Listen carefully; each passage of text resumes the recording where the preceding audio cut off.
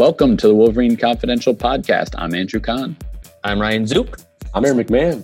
And this is a special second episode of the week where we will be talking about Michigan football mostly, breaking down the linebacker position, Jim Harbaugh's recent comments, and our thoughts on whether the season will happen at all, as well as talking a little bit of hoops as there's been some recent news as well. All that and more coming up on this episode of the Wolverine Confidential Podcast. Guys, I'd ask how you're doing, but it was just a couple days ago that we talked, so let's just skip all that and get right into it. Yeah, works for me. All right, sounds good. You know, I'm going to get right into it with the biggest, most important question before we break down these position groups of Michigan football and Jim Harbaugh's comments on the season and all that. What are you guys thinking about whether there's going to be a college football season this fall? It's like the number $1 million question right now. I mean, I've been asked it literally probably 25 times by different people at this point. And I'm like everyone else. I don't really have an answer.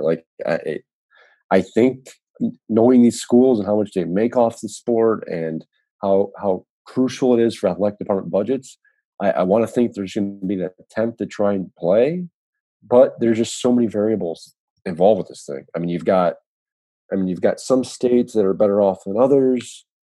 I mean, I said it the other day on a radio interview. The Big Ten, the teams in the Big Ten encompass 11 different states across the United States. To be able to start on time and begin practice, you'd have to think that all these states are going to have to be healthy and clear and open for business again, and students will be allowed back to campus. And at this point, it's tough to see that. I mean, New Jersey's going through a rough patch right now. Michigan's going through a rough patch right now. Chicago and Illinois have been hit hard. I don't know. It's just tough to say. I want to say a season will happen in some capacity, whether it's truncated or it's moved back, or like Ward Manuel brought up a few weeks ago, maybe they play without fans in the stands. But there's just so many variables with so much going on that if one little thing goes awry, it's going to screw everything up. And from a college football NCAA perspective, if one conference is able to play, like say the Mountain West or the Pac-12 or whatever, the SEC, how do you let one conference play games but another conference, whether it's ACC or the Big Ten, not? So there's just so many questions. No, a lot of good points there. And yeah, I mean, for me, every day that goes by, it's looking less and less likely that a season will be played. I mean, you even saw some administrators from schools the other day say, I mean, if students aren't on campus, I mean, there's not going to be sports being played. And I'm like, all right, well, if there's not going to be students on campus, they're not going to play the games. And without a vaccine, what's the likelihood of students being back on campus before the fall or during the fall? It's looking less and less likely every minute. And I know we talked on the podcast a couple of weeks ago. Andrew said, who would ever think about college football without fans in the stands? But at this point, that's the one way maybe it could be played, is because pro sports are talking right now too. There likely will be played, but without fans in the stands. But for colleges, that's a whole different scenario. And if that's one way to maybe limit the spread. And if you have testing throughout the team, you're testing the team and the faculty members, coaching staff, and trainers on a weekly basis, then maybe you can do that.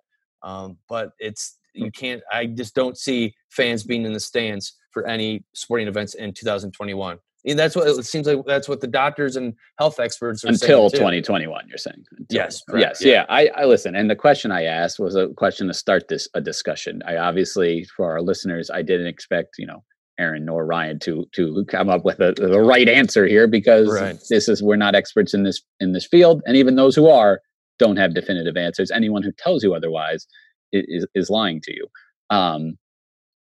I absolutely believe that's why I said, will they, not could they? Could they play a season? Right. Absolutely. There are scenarios in which they could do it. Dr. Fauci was did an interview about when he was asked about this. And he specifically said, the NFL season, and talking about the measures they could take as far as players in hotels and things like that. Yeah, I think you could do it. But this is football we're talking about, and I know this is sacrilegious to say this and maybe here in Ann Arbor and in many parts of the country. that football's not that important.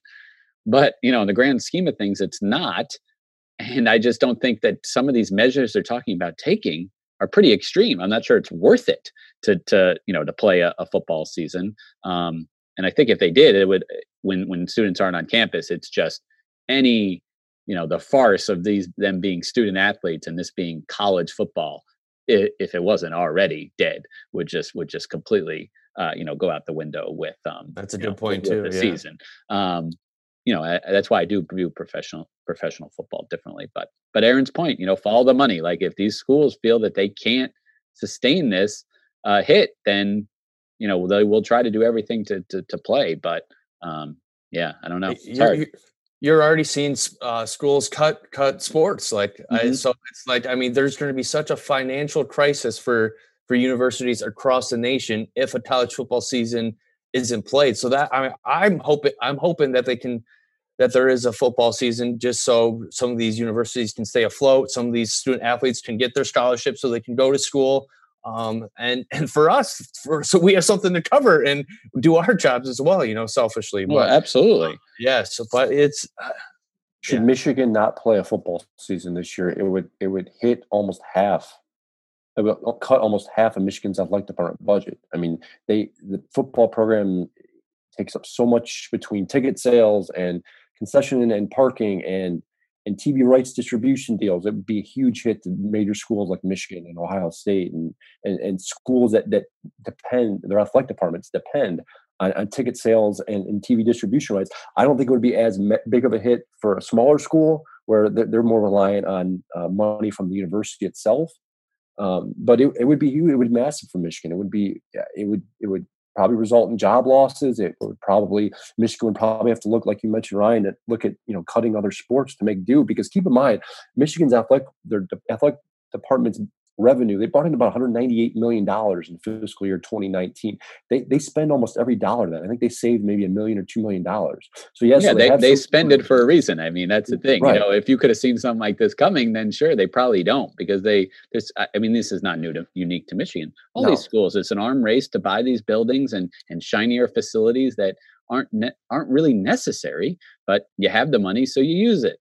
And a lot is from donations, at these big schools, and that are tied to, essentially, these donations exist because you have a football team that's successful that people want to go and see. So it's all that's another thing that's going to take a big hit too, most likely, is donations from these big donors. They might not have as much income coming in, and if there's no football season to donate to or basketball season to donate to, they're not going to be as inclined to do so. So that's there's so many factors at play here, and with so much uncertainty, it's scary to think about, to be honest. Like it's a scary thought to think of what's going to happen with athletics, and more than just athletics in the country. But that's why we're here to talk about.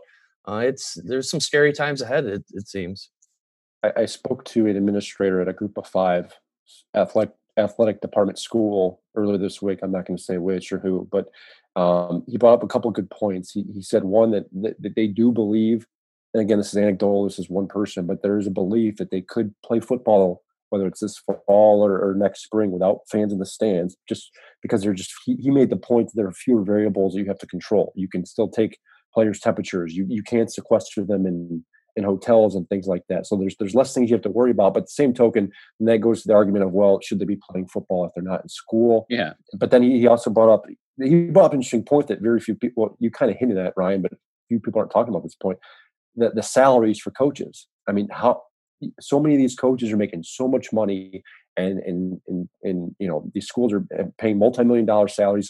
Harbaugh is making $8 million this year, and you're starting to see some coaches take small pay cuts.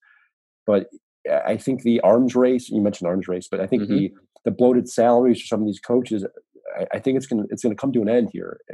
I don't think you're going to see the massive raises, not only for the head coaches, but the assistant coaches. You're starting to see more and more $1 million assistant coaches, and we're creeping towards $2 million assistant coaches. So at some point, the money is going to dry up, and I think you're going to see that if football isn't played this fall, but even if it is played in some capacity, the revenue that some of these athletic departments have been bringing in recent years, including University of Michigan, will take an absolute a hit.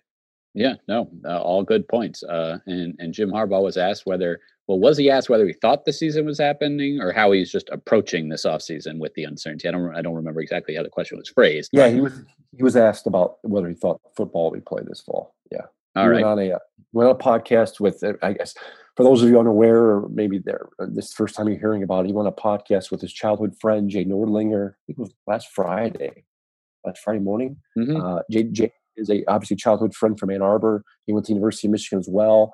He's a senior editor of the National Review magazine. It's a conservative leaning magazine. Jim went on for about a 58-minute conversation, near an hour. It was all encompassing. It was from him quarterbacking in college at Michigan, the NFL, to coaching.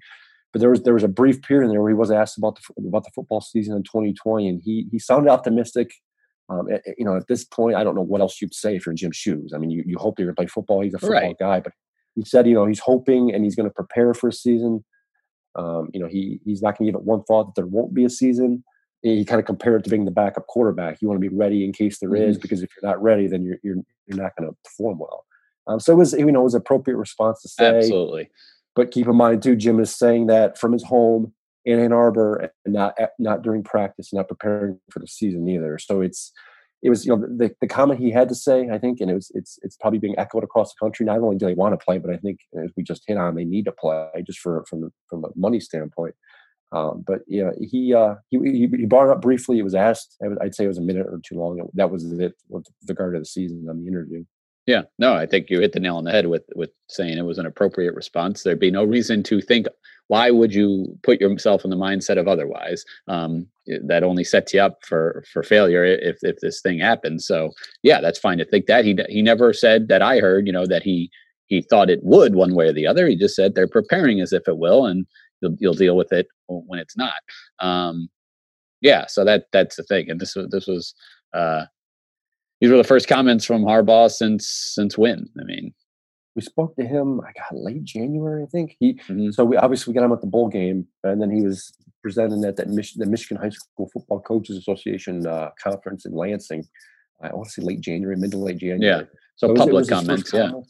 Yeah. Right. Yeah. No organized public comments since January 1 after the Citrus Bowl. So it was the first time he's spoken to the media. I've requested him several times now through Michigan's media relations department. I have been rebuffed. I was told that he wanted to wait until Ward Manuel, Michigan's athletic director, spoke to the media, and Ward still has not. And there's no indication that Ward will be speaking anytime soon either. So, yeah. Meanwhile, Ryan Day's just held a second conference call with reporters this week as well. So many football coaches across the country have spoken in some form, whether it was a national interview, and you got to give Harbaugh credit. He did. This was an interview. It was available for public consumption, so you can hear it. He did talk for an hour. It just wasn't with the local beat reporters. Yeah, but he did say that he sounded like he was in good spirits. He's working from home just like everyone else, doing the virtual thing, is what he said. So it sounds like he's becoming more familiarized with Zoom and Microsoft Teams and FaceTime and all that stuff. I mean, there have been reports that he's been communicating quite a bit with recruits over the phone and via FaceTime and things. So he's kind of doing it just like everyone else right now. Yeah, no, I mean, he's a guy, not in his defense, but to explain, I guess, why he's probably not talking is because he likes to talk about the football team and a practice and a player and stuff like that. He doesn't like to, but he'll do that. And if there's nothing in his mind, there's like no news that's happening. I mean, we don't, people aren't going to necessarily care for his views on just the pandemic in general. So, and sure enough, you go on a podcast like this, and then somehow you end up talking about things that have nothing to do with your job, really. But good segue, huh? Hey, I set it up for you if you want to take it. It's not. I'm good either way. I will address the elephant in the room because I've been asked about it and I wrote about it. We didn't make a huge deal about it, but during the course of that 58-minute interview, as I mentioned, it was all encompassing. Harbaugh went into his time at Michigan, his time in the NFL, his belief in what a successful coach looks like. He did say that he measures a coach on his win-loss record. But then the final, a good way to measure. Yeah, and the final couple minutes was it kind of took a hard right, literally and figuratively, I guess. and he wasn't asked about it. It was kind of odd. He was asked a question about his view on today's youth. Nordlinger kind of he brought up a conversation he had with Mitch Daniels, former governor of Indiana, about working with young people, because I think he's the president at Purdue now, I believe. But it segued into that for Harbaugh. He asked his opinion on the youth today, and Harbaugh was very complimentary. He felt like some of the college kids he's dealing with and the college kids that play for him have a greater look at life, greater look at Earth. They appreciate the science nowadays, and they appreciate things like that. So Harbaugh, he was complimentary of the youth, and then he went into his comments. He wasn't asked about unsolicited about abortion. He didn't think it was a coincidence what we're going through right now with the pandemic. He basically said it was a message from God. He felt like, and then he said, I living a faith-based life. This is a message. This is something where a time where we grow in our faith, and then having a reverence and respect for God. And then he brought up the whole abortion thing. We talk about sanctity of life, yet we live in a society that aborts babies. There can't be anything more horrendous. And those quotes were blown up on social media. I mean, I purposely didn't put it in the headline because as I told you guys after I published it, it wasn't the crux of writing the story, but I think it was a good look at his worldview on things. Harbaugh's a devout Catholic. He's made no bones about it in the past. But as I said the other day on the radio, his political beliefs don't fit into a neat box. I mean, he showed up at campaign rallies for Hillary Clinton in 2016. He's criticized and complimented President Donald Trump. He's befriended the Obamas. They were invited to be honorary captains. So it's he doesn't fit into that. He's an independent thinker. I do think that. You say what you want about it. I think he does think for himself, for sure. And yes, I agree. His views can sometimes be, that's a good point. Putting in a box, like you'd typically associate maybe someone who had, view A, B, and C would go together, and D, E, and F. He might have, A, B, and F. He might have, you don't know, R in there somewhere. He's, yes, always often entertaining, interesting, and yes, it's just another example of him making a headline when you wouldn't necessarily think he would. Yeah, and then but not literally a headline in your case, which I'm glad you pointed out. It was. Yeah, I put in the story. It was at the very end, obviously, just because it was at the very end of the interview, but it wasn't, it wasn't a huge thing in the story. But I think it was worthwhile pointing out. He said it. He put it out there, and let me make clear here. I mean, Jim Harbaugh is entitled to his opinion. He's an individual. He's an American. Whether you agree with him or not, different story. Whether he should have said it like he did, I don't know. That's up for debate, and that's up for his own, own decision making. But I thought it was noteworthy. It's been brought up now on radio shows, nationally and locally. It's my Twitter mentions were a mess for about 24 hours of people fighting over his comments and everything else. A lot of people took a side. A lot of people disagree with him. But at the end of the day, those are Jim Harbaugh's feelings and comments and opinions, and you take them or leave them. Is your hair the longest it's ever been right now, Aaron? Are you asking me? Yeah, I just looked at your hair while you were talking. It seems I don't think I've ever seen it that long. Maybe recently, but no. When I was in like middle school, high school, it was pretty long. That's why you were silent for a good stretch there. You were lost in Aaron's hair. That's why I'm wearing my prison Mike bandana, so you can't no comments from me. And this is only like 5 weeks old. I got my hair cut like right before the shutdown happened. I made sure because I foresaw it coming. It was like in the days where like the governor was beginning to close non-essential businesses, but hadn't closed all of them. And barbershops were the few I think that were left open. So I remember I ran. I didn't run, but I made a point of going. It was like a day or two before she put the shutdown in, and I made sure to get my hair cut. I FaceTime with my family yesterday, and they said my Seth Rogen beard looks terrible because I wasn't shaving my neck beard at all either until today, and it did not look great, and they definitely did not compliment it in any way. But I digress. Well, yeah, this digression is actually it's only potentially helped the segue, because it was going to be really awkward, and now it's only slightly strange that I say, hey, how about those Michigan linebackers? I don't know. That's the position group we're going to be talking about today, as we've done every week. So yeah, that's the group where we're going to talk about going to the defensive side of the ball. I don't know. Either one of you can kind of lay it out for us of what we're looking at. Who key figures lost, key figures back. Just kind of, as I like to say, set the table for the discussion. Well, it's an incredibly thin group. They lost, Josh Uche, Khaleke Hudson, Jordan Glasgow. So they lost a lot of experience, a lot of talent. but they do have some talented guys coming back. The one guy everyone keeps, he was a talk of the position group last year, and will probably will be their best linebacker in 2020, assuming they play, is going to be Cam McGrone. I mean, he really came on last year as a redshirt freshman. He got better as the season went on. Ended up essentially winning the middle linebacker spot. You know, Josh Ross, he got playing time because of Josh Ross's injury. But keep in mind, Josh Ross was healthy at the final 3, 4, 5 games of the season. Could have played, but Michigan made the decision to keep him out because he played under that 4-game threshold, and get that red shirt, the red shirt. So Cam McGrone, I think, is obviously the favorite coming into 2020 of being the starter at middle linebacker. I think that'll push Josh Ross over to one of the other linebacker spots, which is fine. I think Ross is capable. The coaching staff had high hopes for him in 2019. And he has experience. He's played in quite a few games. So those two together, I think they'll be very good. I mean, they got a lot of talent there, a lot of experience, some experience there. Mm-hmm. The question is going to be that third spot and who fills it. I mean, outside of that, there's not much experience at all. No. Those two, you can win with those two for sure. That's a solid group. I mean, McGrone got a headline, it seemed like, every week, and rightfully so. He was doing something special out there. You really, saw him progress, and you saw the potential there. But yeah, who are the names, potentially fill that third spot? Yeah, a couple guys are there, and it's a couple names that probably fans have heard. Michael Barrett, he will be a redshirt sophomore in 2020. You may know him from the fake punts. Yeah, he was involved with both of them. So he's in line there. His name has come up for the Viper spots, that's that hybrid linebacker safety that Khalil Cutson played. So he's an option there. He does have some good speed to him, and he does hit well. So I think Michigan likes his potential, and I think he has a high ceiling in their view. He just hasn't played a ton. And then Anthony Solomon's another guy. He'll be a sophomore this year. He didn't play a ton last year. In fact, I think he was redshirted.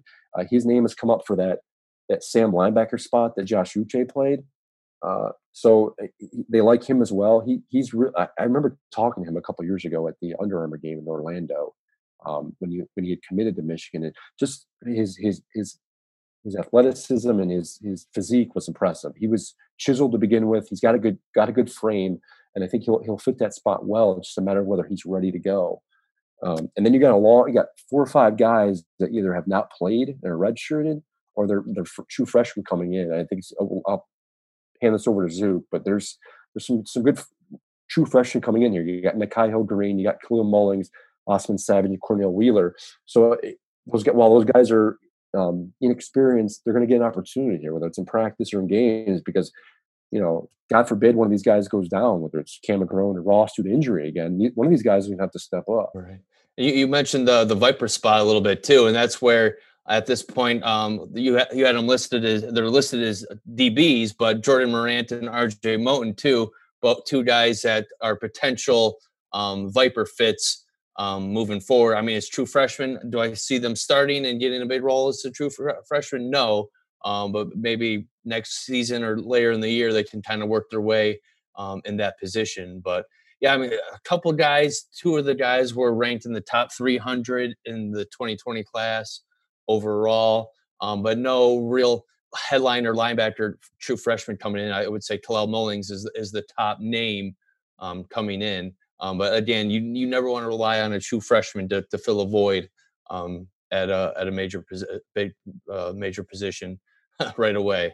I would not be surprised if we've seen it in past years where guys are moved positions, and I would not be surprised if Michigan tries to move a defensive lineman or a safety and put some weight on the safety and put him in the linebacker spot and ask him to play there, because they're going to need some depth. They're going to need some additional bodies, especially if injury happens in practice. It's an interesting group. It's one that I think Don Brown has done a good job of cultivating and bringing guys in and working with them, because keep in mind, Don Brown's the primary linebacker. While he is a defensive coordinator, he works mostly with the linebackers. So he's, he prides himself in developing some of the guys, and he has. I mean, look back and at the improvement Josh Uche showed. He turned Glasgow into a all Big Ten guy last year. Jordan Glasgow was pretty much all special teams up until last year. So he's done a good job of developing guys at the position. The issue here going into 2020 is just a lack of experience and just depth. So you're going to need to bring some of these guys along quickly, and I think Don Brown can. But not having a spring practice session certainly is hurting. But we'll see. I would not, like I said before, I wouldn't be surprised if some guys, move from the offense, move from the defensive line, or just move position because they need more bodies at linebacker. And Joey Velasquez is another name, a redshirt freshman, was originally committed to Ohio State to play baseball, and then Harbaugh offered him a spot on the football team, allowed him to play baseball this spring as well. And he started his first game with the Wolverines baseball team against Pepperdine before the season got canceled. I was able to talk with him, and he's like, "Yeah, I'm out here to earn a position, a starting position on the football field as well." And he's another guy that could be a Viper type as well, and he's got the build of a linebacker, that's for sure. It's, you almost looked at him on the baseball field and was like, wow, is that guy supposed to be here? Just because he definitely is a stocky, strong kid, that's for sure. But we'll see what happens with whenever football returns. Right. Maybe these guys will get another year of development because there won't be a season next year. But let's keep in mind too. I mean, Michigan has had 2 or 3 linebackers transfer out this season. I mean, Devin Bill just announced he's going to South Florida. He would have probably been in the mix for a lot of playing time this season had he stayed. Jordan Anthony was an option too. He transferred and he's at Rutgers now. So Michigan has had guys. I mean, it's not, the lack of depth isn't from a lack of recruiting. It's just they had, some of these guys haven't panned out. Some have opted to transfer. So we'll see what happens. It's like it's a talented group. Cam McGrone is very good. I mean, he could be. Some people have compared him to the next Devin Bush. I mean, his speed is very good. He's shown the ability to get to the quarterback last year, which is what Don Brown wants out of his linebackers. They just don't have a ton of bodies there that have played a lot. So it's going to be a quick learn for some of these guys. But we'll see. Cam McGrone is really good. He's the one guy I can't wait to watch in 2020. Should they play a season? His ceiling is just so high. He's a smart guy too. He's a smart player.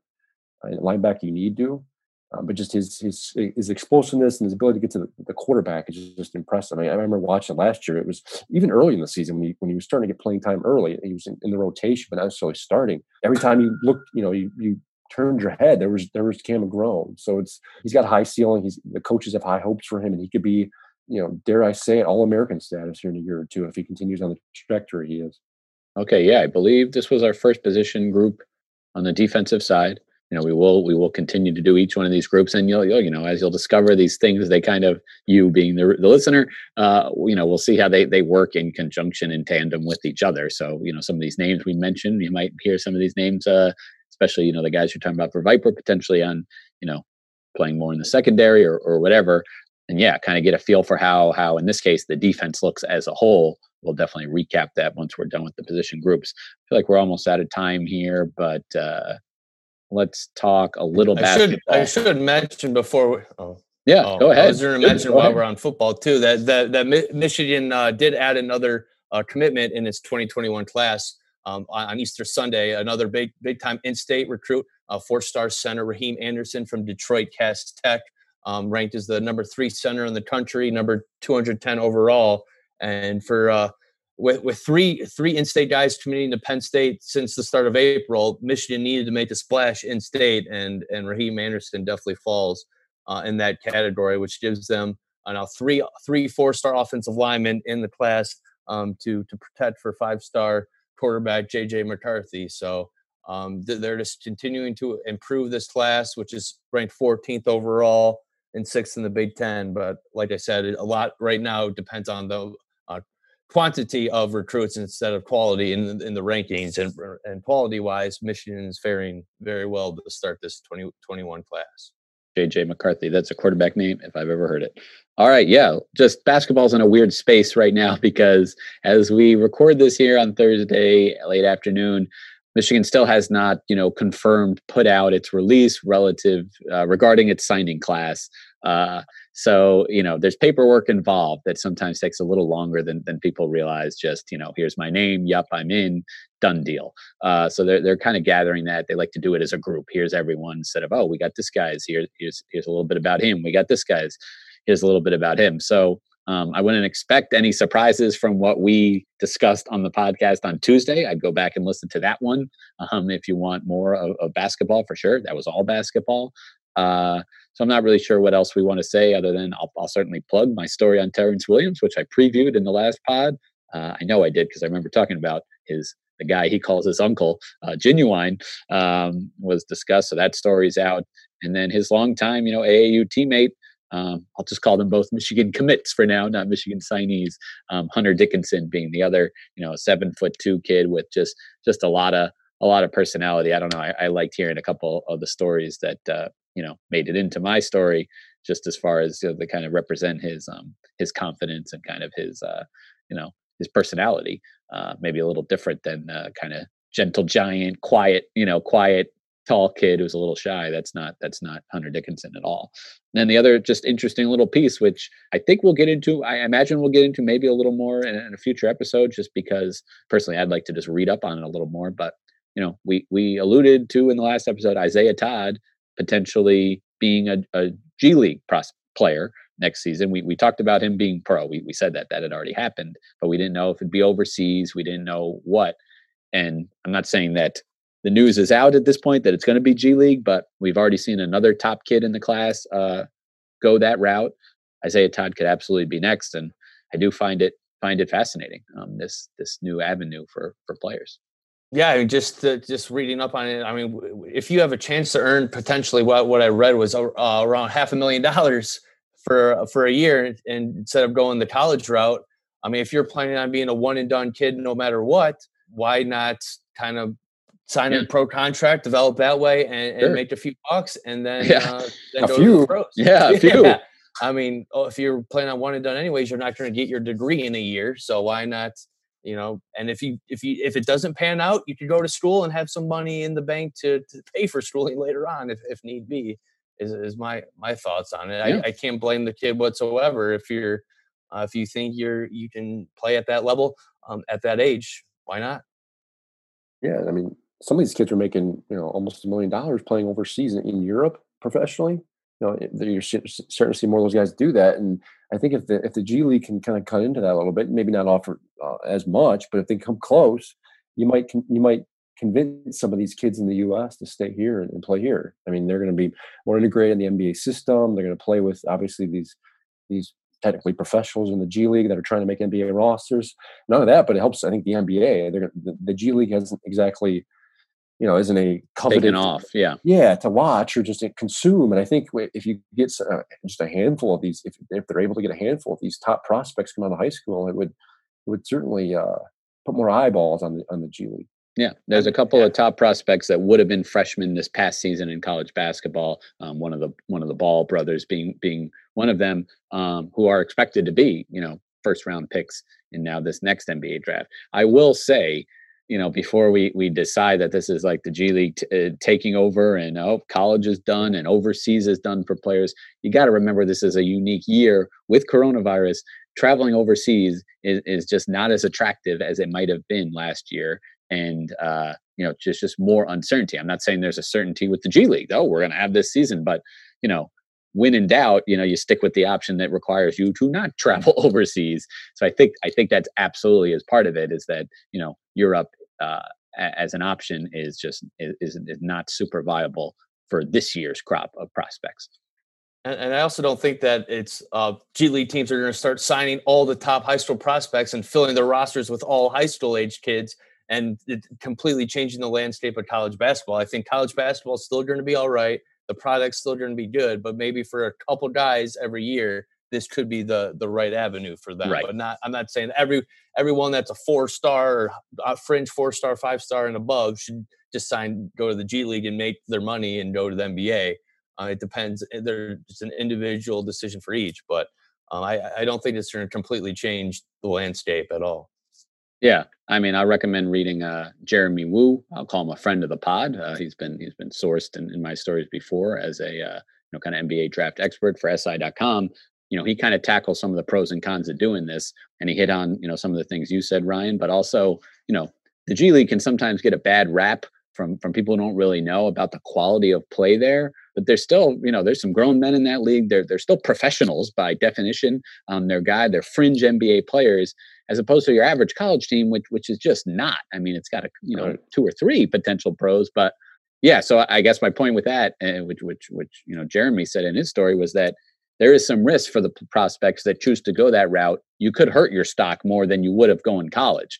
College might be a safer bet to look good and still maintain. If you're viewed as a first round pick coming out of high school, and now all of a sudden you go to the G League and you don't have that great success, you could plummet. But again, these are topics more for a future episode. But just thought it was interesting as it related to Isaiah Todd.